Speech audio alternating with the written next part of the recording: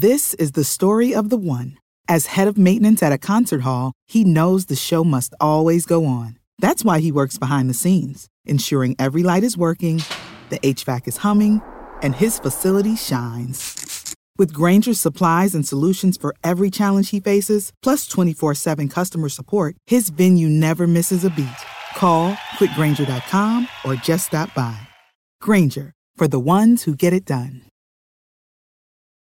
Hey y'all, Darius Rucker here. A lot of people ask me, what inspires your music? And one of the big things is a strong sense of place. That's why I love my home state of South Carolina and want to share the awesome things it has to offer. From the beautiful mountains down to the sunny coast, it's got it all. Not to mention two of my personal favorites, great golf and amazing food. Come see why I love this place. Visit discoversouthcarolina.com.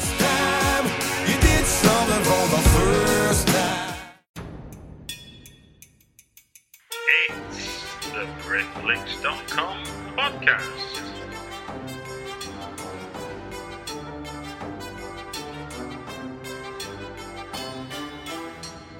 It's the BritFlix.com podcast. Welcome to the BritFlix.com podcast. My name's Stuart Wright, and today I've got with me James Bradley. Hello, James. Hello. James, we're here to talk about what? We're here to talk about the Liftoff International Film Festivals, which has its London leg happening in the first week of December this year. Okay. Do you have specific dates there? We do, yeah. We've got Monday the 1st of December, Tuesday the 2nd, Wednesday the 3rd. That's our short film screenings. Then we've got a workshop on the 4th of December, and then we have our winners screenings on the 6th of December. No, okay. Now, there's something quite unique about this festival. You said it's sort of the London leg of it, as it were. Yes. It's an international film festival in the truest sense, in the sense that there are more than one location, never mind submissions from people. Yeah, absolutely. What we did, we originally started off with just London, and we found... When was that, James? Say again, sorry? When was that? We started, that was about 5 years ago. Okay. Yeah, and we started sort of accepting submissions for the film festival, and we were getting submissions from predominantly the south of England, pretty much, and places around the world. We were the major kind of countries like the United States of America, Australia, parts of Europe, and places like that. We were getting the odd few submissions from there, and it was quite exciting to get those. Mm-hmm. What we were noticing more and more was that every time we received a submission from the north of England, and it was very few and far between that we did, but when we did, they were exceptional. So in the second year, we decided to launch a film festival in Liverpool to basically try and get the filmmakers from the north of England to send the work into Liverpool, and it completely worked. The majority of the films that we got in Liverpool were northern-based films, and they were absolutely excellent. They were your kind of, obviously, your bleak sort of Ken Loachy, Shane Meadows kind of style, but also some other sort of comedies as well, which just can only really be done by northern people in a sense. Okay. And it was just humbling. And I guess we just kind of did it up there, and then for whatever reason, and I think it might be due to lack of ambition, not many. And I've spoken to a few other film festival directors from other festivals based in London as well, and they say the same thing. Like it's almost as if there's a fear that perhaps these posh southerners won't necessarily program northern films. So we did that. We put Liverpool on in our second year, as well as London. So we thought we'd stagger it. We'd have Liverpool at the beginning of the year, London at the end of the year, right. And we'd have whoever won Liverpool. Mm-hmm. All of our awards are audience choice, so whoever won Liverpool would then get their film to be screened in London. And lo and behold, a fantastic northern film, or three fantastic northern films, won Liverpool, and then they came over to London and screened in London. And then we started getting a little bit, I suppose, internationally greedy, as it were, and we launched Los Angeles. We decided, right, let's find a little poxy venue on the outskirts of Tinseltown. Let's find somewhere that would be able to show independent film, that would be able to find a decent sort of grungy artistic vibe, all this sort of stuff. Originally, we were looking at Long Beach. Was it Long Beach? No, it was what was it called? Yeah, no, it was Long Beach. Yeah, it was Long Beach. Okay. You're looking at Long Beach, which is sort of just south of Los Angeles, and after a while, as the festival started coming closer and closer and closer, we decided to actually change venue completely and put it in Venice Beach, slap bang in the middle of Los Angeles. Mm-hmm. And we did that because we thought, for the filmmakers' perspective, certainly the ones that won Liverpool and won London, it's only fair that we put them in the best possible position that they can. We had a little bit more money as well. Mm-hmm. So we decided, right, let's get a better venue and let's launch LA. When we launched LA, we only had about 6 months for getting submissions, and a very similar thing happened again. Totally bizarre, but it's just absolutely, it completely emulated what happened over here in the UK. The films that we were getting for Los Angeles were all from LA, pretty much. Los Angeles, San Francisco, that kind of California sort of area. But every now and then we would get films from Nevada, films from cities like Reno and Las Vegas and places like that. And these were absolutely excellent. Exactly the same sort of setup from Liverpool to London, the same thing. These sort of, I say they're culturally starved. They're not culturally starved, but they don't really necessarily have a decent stage to show their work on. And Vegas was just a completely like, well, we have to have a festival there because there's tons of sky. The scenery in Nevada is just absolutely beautiful, breathtaking, in fact. And there's these kids that live in Las Vegas, not to patronize them and call them kids, but there's these guys in Las Vegas that are burning to make films, to make art. They could be, I don't know, gamblers' kids or, whatever. But there was just so much visceral stuff coming from Las Vegas that we decided, okay, we're going to put a film festival there as well. So we did that. And then we had the 4 festivals, which we did for the very first time last year, mm-hmm. all throughout the year, and we literally rolled them through. So the one that won, we had Liverpool at the beginning of the year. Yeah. Films that won that then got screened at Las Vegas. Then they got screened in Los Angeles, and then they got screened in London. And we just basically all the way through. And London became this kind of seasonal finale of all the liftoff films that we had collected and all these audiences that had come to all these festivals they voted on. Right. And then, yeah, and then, I mean, it sounds kind of mental when you explain it like this, but we then looked at adding 2 more cities, and that was this year where we've decided to add Tokyo because, again, exactly the same thing. We've received maybe 4 films from Japan for our entire 5-year period, and all 4 we've shown. So we're like, right, let's get the Japanese in here. Let's get their cinema up and running because their cinema is absolutely fantastic. I say their cinema up and running, but their indie cinema, let's get that more exposure. Let's build that into the liftoff story. Mm-hmm. And the same thing for Scandinavia, exactly the same thing. Amsterdam was an obvious choice because it's a city that myself and my other co-founder, Ben, absolutely love to go to. It's a wonderful city. It's just rich with culture, rich with art, rich with all sorts of wonderful delights that we love to partake in. And we just thought, right, we're gonna get a cinema there. We're gonna invite people to send their work into us, and we're gonna try and get the Dutch, the kind of Scandinavian, so Sweden, Norway, all these kind of Nordic noir sort of filmmakers that were Nordic noir inspired filmmakers to send us their stuff.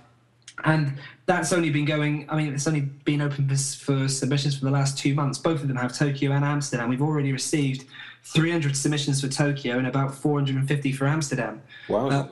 Yeah, it's insane. It's absolutely insane. A lot of the submissions are coming from America, which is a little bit, not quite what we were trying to achieve, but it's fantastic because it's going to help us to pay for the venue in Amsterdam. And also as well, we are definitely still getting the kind of Nordic stuff that we were looking for, and we just can't wait to showcase that as well. So once we get into 2016, which isn't obviously next year, but the year after, when we can finally launch Tokyo, we thought we'd give ourselves 2 years to prepare for that. Mm-hmm. We will be a fully kind of fledged lift-off sort of distribution network for indie filmmakers.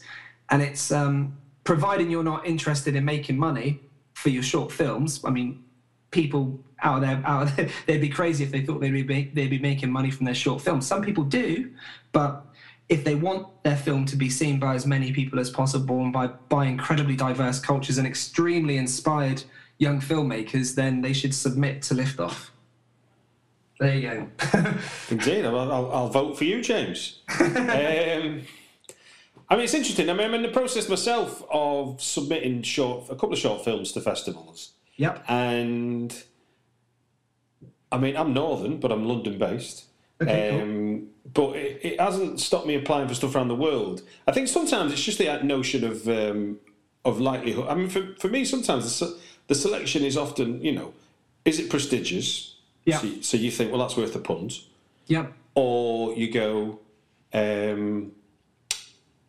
or you think, well, I'd fancy going there. And that's about the limit, I think, in terms of, and certainly because I do genre stuff, it's kind of like you find yourself selecting on those bases. So, fair enough. So if you're doing a rolling programme, each festival, although interlinked by winners, getting audience winners of each festival gets to be shown at each festival with the kind of, like the World Cup finals being the London one where all the winners are brought together. Have I understood that right? Yeah, that's correct, yeah. Okay, so explain to the layperson, because I mean, even as someone who does submit, it seems like an absolute, black hole, the idea of submitting to a festival, short films or feature films for that matter. So in the ideal world, when does that process begin in terms of submissions versus when the actual festival takes place? And then what is it that happens? Films come in, and then how are they judged as far as what lift off of choosing? Okay, so we have a sort of 3-tier system where the films that come through us via Without a Box or Film Freeway, we're preferring Film Freeway now because people can submit using HD videos and all that sort of stuff, and it's really easy to distribute it to our judges. Mm-hmm. What we do first of all is we assess for the initial obvious quality first of all. Mm-hmm. We see what's happening, if the narrative is structured well, if the acting is good, if they've lit the scene correctly, all that sort of stuff. And once we've kind of ascertained that, we then send it on to relevant judges that we feel would give the film the best possible opportunity. So we've got guys that work in TV and film. We've got people that work in art departments all over the film industry, all over television and stuff, that just people that understand what narrative story structure is and what good acting is and all that sort of stuff, and there are a wide range of people as well. We've got actors and actresses and people like that are judging them, and we kind of spread it across. As a film comes in, we go green or red. If it's green, it then goes straight to a judge. The judge then gives it a score out of 10, and then we then get that back, and then we look at all of our 10s, we look at all of our 9s and our 8s as well, and we then decide on how we're going to program it. Okay. What we will then do is we will look at each festival with an idea to say, okay, we need at least 32 fresh films for each festival. On top of that, we now need to look at adding in the previous winners from the other festivals that then go forward. It's never been that much of a big problem really, because in London it's always kind of, I mean, I guess it will only make our program bigger, if you know what I mean. It will only ever create a necessity to build, because we've got loads of films to show, and I guess that's what will happen. We have basically how we're structured is we have if you win a festival, if you win a Liftoff festival, then you automatically get official selections at every single preceding Liftoff festival, bar yours, up until that point. So brilliant. You can go all the way through and then get shown at all of them. And then what we also do is we hand out 5 special mentions, which each of them get an official selection at the different special mentions.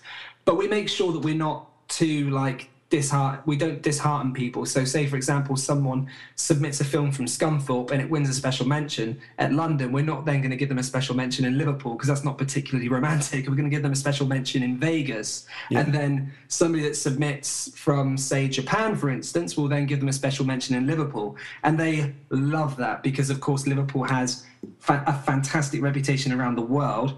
And it's the birthplace of the Beatles in a sense, and they love all of that. So we kind of make sure that we're giving the prizes out in the most majestic way possible, in the most romantic way possible, in order for the filmmaker, just like you said, to think to themselves, bloody hell, I'd love to go there. And 9 times out of 10 they do come, and it's wonderful to see their faces when they arrive and just see what we're trying to do and how we're trying to do it. So your motto is put talent before technology. Do you want to explain what that's all about? Yeah, so basically, when I'm an actor originally, I graduated from the Oxford School of Drama. My co-founder Ben Polman as well, who isn't here, but he graduated from the Oxford School of Drama as well. We were both in the same class and we became best mates. And as an actor working in London, you get to go on many auditions for independent filmmakers. The majority of them can't pay you. The majority of them have a sort of situation whereby they kind of, hang on 2 seconds, my screen's just gone off funny. 2 seconds. I can hear you perfectly well. Can you hear you perfectly? Okay, perfectly. Okay, great. So yeah, they audition you, and it was always the same thing. We always found that when we were dealing with indie filmmakers, they weren't necessarily really understanding or respecting the actor's process. That was the number one thing that we noticed at audition stage straight away. Then when we were lucky enough to be picked for those auditions, we would then go on the shoots, and it would be even worse. We'd notice that the number one priority was always which camera they were using or how the lighting rig was set up, and all these things that you think that they kind of prioritized on set and on budget. Every single time the films were being produced, the ones that took it way too far always ended up with a really stale film. And it was just because they just pumped all their money into getting a lens flare in a particular moment, or a soft cell in certain areas, or a nice sort of padding on the lighting and stuff, and completely forgot about the storytelling, completely forgot about how to prepare with an actor, or not necessarily forgot, or just didn't know. And it was just something that just became more and more and more frustrating for us. Because when you work with a seasoned director that's become very successful in the business, which I have done and I know Ben has, you realise the reason why they're so bloody good is because they can talk to actors, because they can develop narrative, because they understand beat changes, they understand transitive verbs. A very, very good sort of analogy that we use in one of our workshops is that, and I had this happen to me, a director would say to an actor on set, okay, you got to come through this door. There's a glass on the side. I want you to fill that glass with water. Sit down on the sofa. Down the water. Text your mum. You feel like shit. It's been a really bad day. Blah blah blah blah. Mm-hmm. And that's kind of it. And he just said, I just want you to look angry. I want you to look like this. I want you to look like that. That's director number one. Director number two, the experienced director, the director that's worked with actors or has probably been an actor themselves, would say to you, it's been a 3-hour drive. It's been raining all night. You could hardly see through the window pane when you were looking through to try and figure out what was going on inside the house. I want you to open the door. I want you to come in. I want you to get yourself a glass of water. And I want you to think about your mum. And I want you to text her. Just take your time. Just take your time, and we'll just shoot it loosely. We'll just see where you go, see what you do, and then after that we'll block it. And that costs nothing. That doesn't cost 600 quid. That doesn't cost £6,000, £20,000. That's the difference between those two takes of director number one and director number two would be so much more better. There's the worst English in the world, but it would just be. It just sings when you deal with a director that knows how to create an emotional moment. And when we decided to make films ourselves, and we did a few of these bits and bobs, and we were good, but we weren't as good as we could have been. But we then just thought, look, let's see if we can find the filmmakers out there that believe in what we believe in and can do what we do. And if not, let's see if we can somehow in our own kind of little way sort of educate them. And that's what we've been trying to do. And that's the put talent before technology, and the kind of look beyond the gloss. It's a really, really, really important thing. Citizen Kane could be made with any camera in the world. It would still be Citizen Kane. It would still be that. You don't have to use. If you've got the story, if you've got the actors, if you've got the preparation, that is literally 75% of it. I can't remember who said it, but it's a salient point in terms of what you're saying, is that we as a viewer will not watch something that looks beautiful and sounds terrible, but we will watch something that might look horrible but sound fine. You know, the specific, you know, something looking specifically beautiful or polished isn't as important as how we engage with what's going on.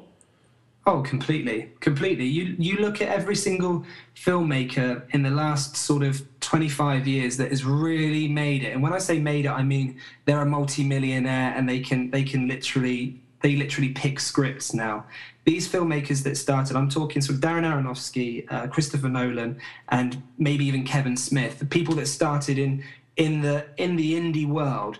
All three of their films, three of their entry-level films were all shot on black and white tape with hardly any budget, and what they did is that they believed in their story, they believed in what they were trying to do, and they made it happen. You've got Pi, Following, and Clerks, and all three of those films, in my opinion, are some of the best films ever made. Yeah, and it's the want to show a good story as opposed to, like, I mean, I've come across. I'm a writer, not a director or any other kind of technical side of the filmmaking. So I'm not obsessed whatsoever with the kit. In fact, I'm quite happy to hand that responsibility over to the people that do care about that sort of thing. But it isn't going to affect anything that I put down on the page. Sure. That's just part of the challenge of making it. And I guess, like you say, it's sort of, when you do it in black and white, you know, the kind of fear factor might be, oh, well, you know, things are in colour now. But actually, as production values, it gives you lots of cheats, because you're not having to make the production values as high, because you can cheat black and white a lot more than you can cheat 1080 HD colour. Absolutely, you can. Yeah. If you don't already subscribe to Britflix, just sign up for free at iTunes, and you'll get the next episode right after we launch it. Or follow @Britflix on Twitter for links to the podcast to stream from the website directly. Thank you. What in your mind makes a good short film? And when I ask that question, I mean a short film versus a feature film. Sure. Okay. So a short film is it's a very different animal to a feature film, as anyone would know that's actually watched short films. They have an ability to. It's kind of like the poetry against the epic, I suppose. And the short film is kind of like the poetry of a feature. You can really be ambiguous. You can really be loose with your sort of staying to the safety net and stuff like that. You can go absolutely out there. You can. I mean, I think it's kind of like a sandbox for pure creativity in every stretch. And I think that when we're looking at short films, we're looking for originality, because originality exists in everybody's life. You have originality in your life because you are an original person. So there's no excuse to not come up with original work. So we always look for originality, number one, and it's something that we find on the day-to-day. It's absolutely there. And yeah, it's certainly the short film medium, I think, is exciting. It's absolutely dynamic, and it has the ability to really change your mind and give you a new insight and give you an idea and leave you with a question. And I think that's the number one thing, really. It's just its whole kind of, I don't know, just the beauty of it, you know. What an ambiguous way to answer a question, but yeah. Sorry. Well, no, the ambiguity is true. I think it's because if you're writing, as someone that's writing feature films, it's sort of you're having to get the balance right between how much you have to explain yourself and how much you leave to the audience to work out based on what they can see. Yeah, exactly. Whereas a short film, you haven't got enough time, so therefore you're having to jump in, and it's almost like there has to be some immediacy to what. If you're trying to tell some sort of story, there has to be some shortcuts in terms of what people are seeing that enables them to get into that story as quick as you're trying to make them do it. Exactly. It's a classic human trait with the least amount of tools and time and preparation that you have available to you. Usually the greatest things are created, like a pencil and a piece of paper, or even origami. You can create beautiful things with limited resources. And I think the more you limit it, the better it is. And it's definitely short film really, really, really challenges a filmmaker. And it's something that runs completely parallel with a feature, but I think that on the whole, the majority of filmmakers need to have at least 5 or 6 shorts behind them before they tackle a feature, because feature films are so incredibly dense, and you need to understand pacing and what it means to keep it going, and that's the only way you'll ever know that is from engaging in creating short film. So you've mentioned about paying to submit your film. So how much does it cost to enter Liftoff? Okay, so it costs anywhere from $10 all the way up to a ridiculous amount in our last few weeks when we're doing it. We put it up, people are balmy if they submit when it's that much, but we do it because our submissions platform kind of has us by our hands and says you have to do it. It's like an airline pricing system. Oh no, they all do it. So it's our advice is to basically only submit to film festivals 6 months in advance, and just do it that way. Always send a cover letter. That's number one thing I would always say to filmmakers. Definitely send a cover letter. Draw a parallel where you and your work fit with the festival, why you think it's an interesting festival to send this particular work to, and that's something that I think really, really helps. All film festivals really super duper care about, fundamentally from a business perspective, not from a creative perspective, but from a business perspective, is how many people attend. Because the more people attend, the better the word of mouth gets out there about the program and all that sort of stuff. So if you can come to a film festival and say, this is a film that I made about my grandmother who's blind. I contacted the local National Association for Blind People, a few other charities as well prior to submitting, that have offices in your local city where you're putting this film festival on. They're really interested in attending, blah, blah, blah, blah. That sort of stuff really helps. Really, really helps, and should always be taken into account, I think. That's really interesting. Yeah. So you say that it starts at $10 and then goes upwards. Is it like $50 by the time? Yeah, but we're the only film festival that I know of that do this. But in exchange for the submission fee, we send exclusive content. So what we do. Every single week we're writing tutorials and doing blog posts on our website that are free to read, so anyone can go onto our website and read them. Yeah. But what we have in our sort of secret side of our website, where people can go on with a password and locate the sort of extra content in there, are sort of blogs called I've submitted my film to festivals. Now what? That's one of the blogs. The top 5 indie festivals from our perspective that they should be sending their work to. Looking to start a career in film, can festival success help? Independent films that get distribution and why. And I'm just reading off this list here. And then the top 5 reasons indie filmmakers make it in Hollywood. Okay. So we send this sort of stuff off, and we offer partnership marketing as well. We've got in total around 40,000 Twitter followers now between all 5 of our between all 6 of our Twitter sort of handles, and we enable other people to see them, and we've got other festivals that follow us and all that sort of stuff. So we always offer feedback where appropriate, and we try to do all that we can to basically make sure that the submission fee has value, because when you release your hard-earned money, you expect to get something back. And the very first thing that struck me was that I had to pay to submit to Sundance and Cannes and Raindance and all these places when I was a filmmaker. I was like, why is this? And I realized at the very beginning because it's very, very difficult for these festivals to actually exist without any sort of monetary contribution.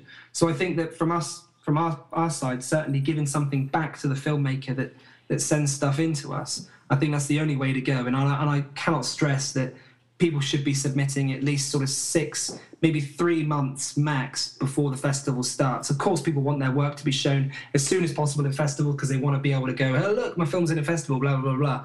But it's a slow burning process. It's a marathon, not a sprint.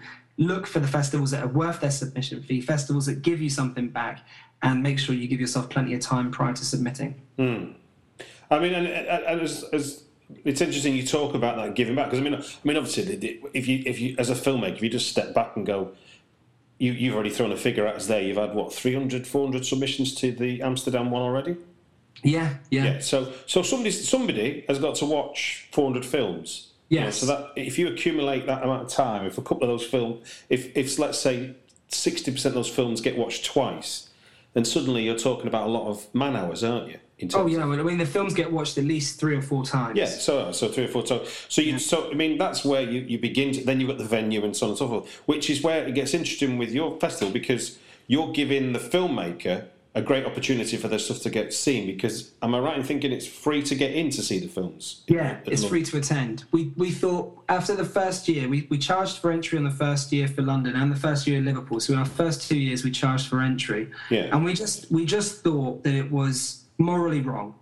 We could have created a full-time income for ourselves from doing this. We could have definitely have done that, but it's not what we want to, like, it's not the reason why we're doing it. We're doing it because we want to do in our own part. And it's going to sound totally egotistical, but we want to change the industry. We want people to stop being snobs over equipment and forgetting about their actors on set and all that sort of stuff. We want to really kind of say, look, this is what we care about, and we will bring in audience because it doesn't cost a penny to come and see our films.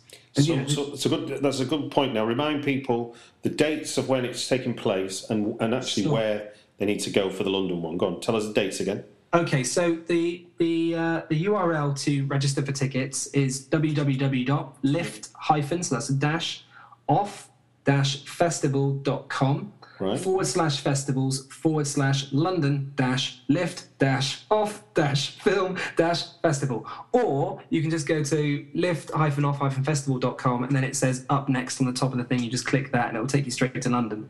James and dear listener, I promise you there will be a link with the podcast. Oh, nice one. Perfect. Okay. that was a complete waste of...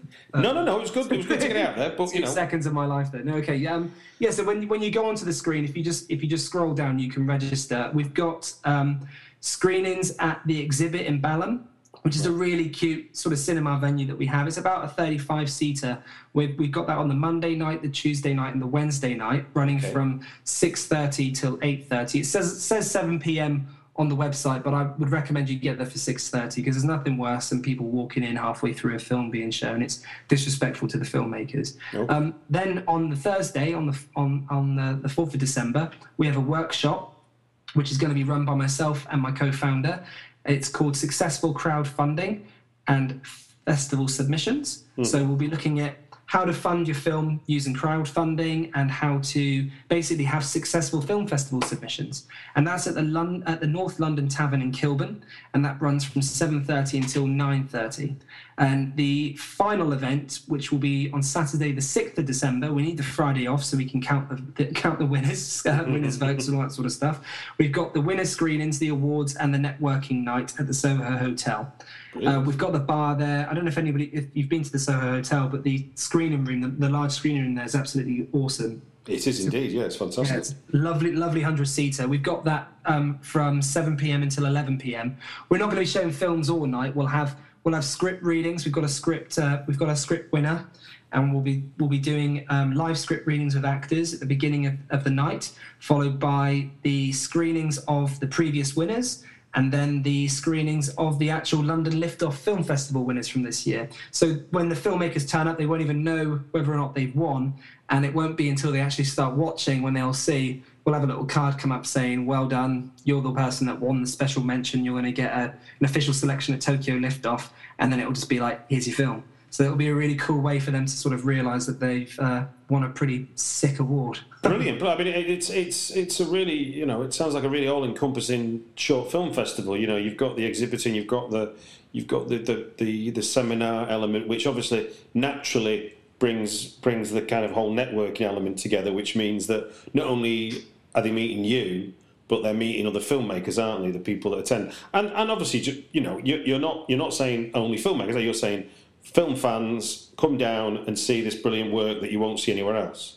Oh, absolutely, yeah, 100%. It's that if people are into film, they should totally check this out. This is just you won't see films like this at any other festival, because we're constantly being told by our filmmakers that they're having no luck whatsoever getting their film into other film festivals. And it's a travesty, because this work, as you'll see, the work will speak for itself. It is awesome. But I must admit, you know, if you've got 400 submissions in 32 places, there has to be somebody who doesn't get in, doesn't there, in the end? Yeah, there does. Yeah, absolutely. But we, like I say, we try to support those people as much as we possibly can. We let them all know that they've not been selected, and if and where we can, we roll them over to the next festival. If we feel that we, you know, it's always a difficult decision, but if we feel that we missed out on somewhere, or we missed an idea, or we thought that for whatever reason the film wouldn't necessarily work in that location, there have been times, especially with the scripts and some of the short films, there have been times where we thought, well, that's not really going to be good for an American audience. We need to have this shown in England. So we have rolled them over.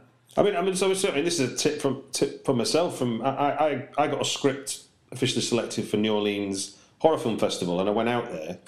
Yeah. And when I was there, I was talking to the guy who programs it, and this really surprised me, because, you know, it's kind of telling film festival directors to go and shove it where the sun don't shine when you get a rejection seems a really sort of peculiar thing to do. But he had lots of horror stories of because he took the trouble of not just sending out standard, you know, replies. He replied to everybody that submitted and said, you know, really sorry, blah blah blah. Right. And there was one person who he'd said, you know, look, you were very close, but unfortunately we were full up. And the person wrote back and was like, "Wow, what do you mean this? You know, you're this, you don't know, you all this power in your hand and all this kind of stuff." And yeah, they ended up having a film get pulled, so they had a space for a film. But obviously they weren't going to ask that person then, because they'd been awful. So they had other filmmakers who they'd also told, "Look, we really like your film, but you know it was close, but you know couldn't put you in this time." But when the film pulled out on them, that let up a space, so they went back to that kind of reserve list and went, "Hello, can we show your film now? We've had a space come up," and I think that's a valuable lesson for people as well. Is that getting rejected isn't the end of the world, and don't treat it that way. And also, film festival directors go to events with other film festival directors, so it's very easy to get a bad reputation. Oh yes, absolutely, 110%. You've hit the nail on the head there. We've had some right horror stories, as you can probably imagine. There's you get all sorts of threats and different things like that. And I mean, the bottom line is, having been an actor for I was an actor for 4 years before I started Liftoff, and rejection is the name of the game. Like, you've got to build a thick skin if you want to be able to make it in this business. If you want this to be your bread and butter, if you want this to put food on your table, you have to get used to people saying thanks but no thanks. And that's just the way that it is. And if you can work around that, if you can find a solvable solution, like people that send us films that say, I've got 25 people that are going to come to this film festival, I know that it's good because I know that the film is good because I've read all the stuff that you've been writing about on your blogs. I've followed this guy that's been saying X, Y, Z about making films. I've tried to do everything that I can right with this, and here's my film. It's so much more difficult to reject that film than it is to reject a film that's just, I'm What's My Face and I'm this amazing director, and look at my 3D animated logo at the beginning of my film, and look at how I've done all these things, and I'm just this awesome person, and look how awesome I am. I'm super duper awesome. Everything's awesome apart from everybody else, just me. They exist. These egos exist, and sometimes it's quite nice to kind of reject them. I hate to say it, but you know, these people need a wake-up call, because this is a really tough business, and only those that understand the sort of process of learning and understand what it means to kind of get back up, dust yourself off and say, all right, do you know what? I got rejected, but what I'm going to do right now is I'm going to book myself a seat at this festival. I'm going to turn up. I'm going to meet the programmers. I'm going to talk to them about my film. I'm going to see if they remember it, first of all, but I'll talk to them about it. And I'll watch the program and I'll subjectively compare my work to the work that's being screened here. If I feel hard done by, then I'll have an argument and I will at least be able to sort of explain why I said stuff and all that sort of stuff. But if not, then, you know, I'll learn something. And I think that's the best way to go about it, really, in this kind of... I mean, I must admit, I've heard similar things about a lot of aspects of filmmaking, is that, you know, every time you get a no, that you should treat that as an opportunity to learn why. Yeah, you definitely. know, I mean, me as a writer, if someone says no to a script, it's not the end of me. It's something wrong with the script. And obviously I can fix scripts. I can't fix me, but I can fix a script. Exactly. And yeah, so no, I totally understand. And like, I think the other thing you're saying there though is making relationships part of what you do. I think that's an important aspect to all. Never mind short film festivals, but just generally as a filmmaker. If you think you're going to be this lone renegade, then you're deluding yourself, I think. Oh, completely. I mean, people give people work. It's as simple as that. People give people opportunities. It's all about, on your way up the ladder, you've got to be nice to everyone, because if you fall, you don't want to fall down too many runs. You want the last person that you were nice to catch you. And then you haven't fallen too far then. And it makes perfect sense, especially in this business. It's not about kissing people's asses or anything like that. Not at all. It's not about that at all. It's just about being genuine and listening. Now, when people do go to the website, like I say, I'll put the link up. They can. Is the program published now for all the films that are going to be shown? No, the program will be published this Saturday. Oh, brilliant! Okay, well, in relation to when this is being recorded, then we're on a Tuesday and it'll be going out on a Thursday. So, if you listen to this live, it'll be. I'm trying to get my dates now. It's Thursday the 22nd. So Thursday the 20th, this will go out. So you're saying the 22nd? Yeah, 2 days. 2 days from now. There you go. 2 days from now. Indeed. Yeah, but if they're listening to it in the future, they've missed the 22nd. Yeah, I wish it was 2 days from now. I had a rubbish day at work. I'd love for the weekend to be nearly here. Well, look, one thing we like to do, and I'll be springing this on you now, so usually I tell people in advance, but I forgot to, so apologies. As with Britflix, and we like to get recommendation of British films that the podcast guests either feel are underrated and could do with a bit more kudos, or have been forgotten and could be a suitable reminder for people to go and revisit them. Is there anything in your sort of film fandom that springs to mind? Oh, okay. Let me have a little think about this. Okay, British films.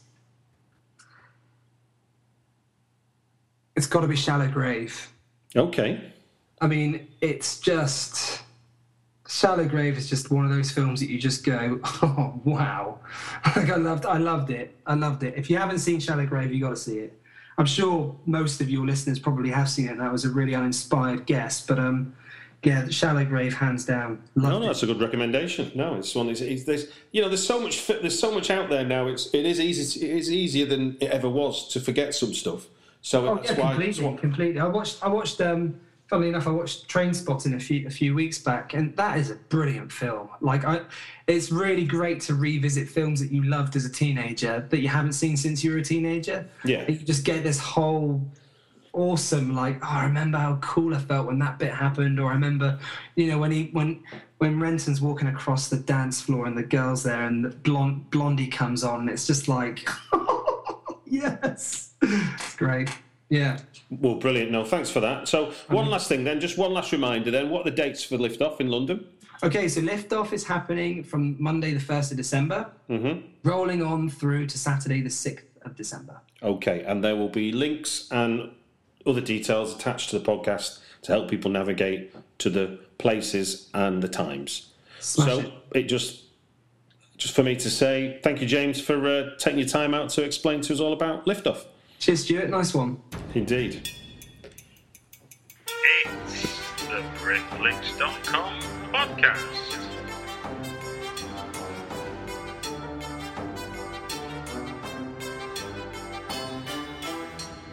It's the BritFlicks.com podcast.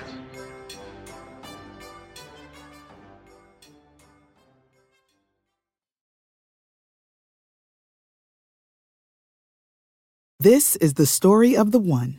As head of maintenance at a concert hall, he knows the show must always go on. That's why he works behind the scenes, ensuring every light is working, the HVAC is humming, and his facility shines. With Grainger's supplies and solutions for every challenge he faces, plus 24/7 customer support, his venue never misses a beat.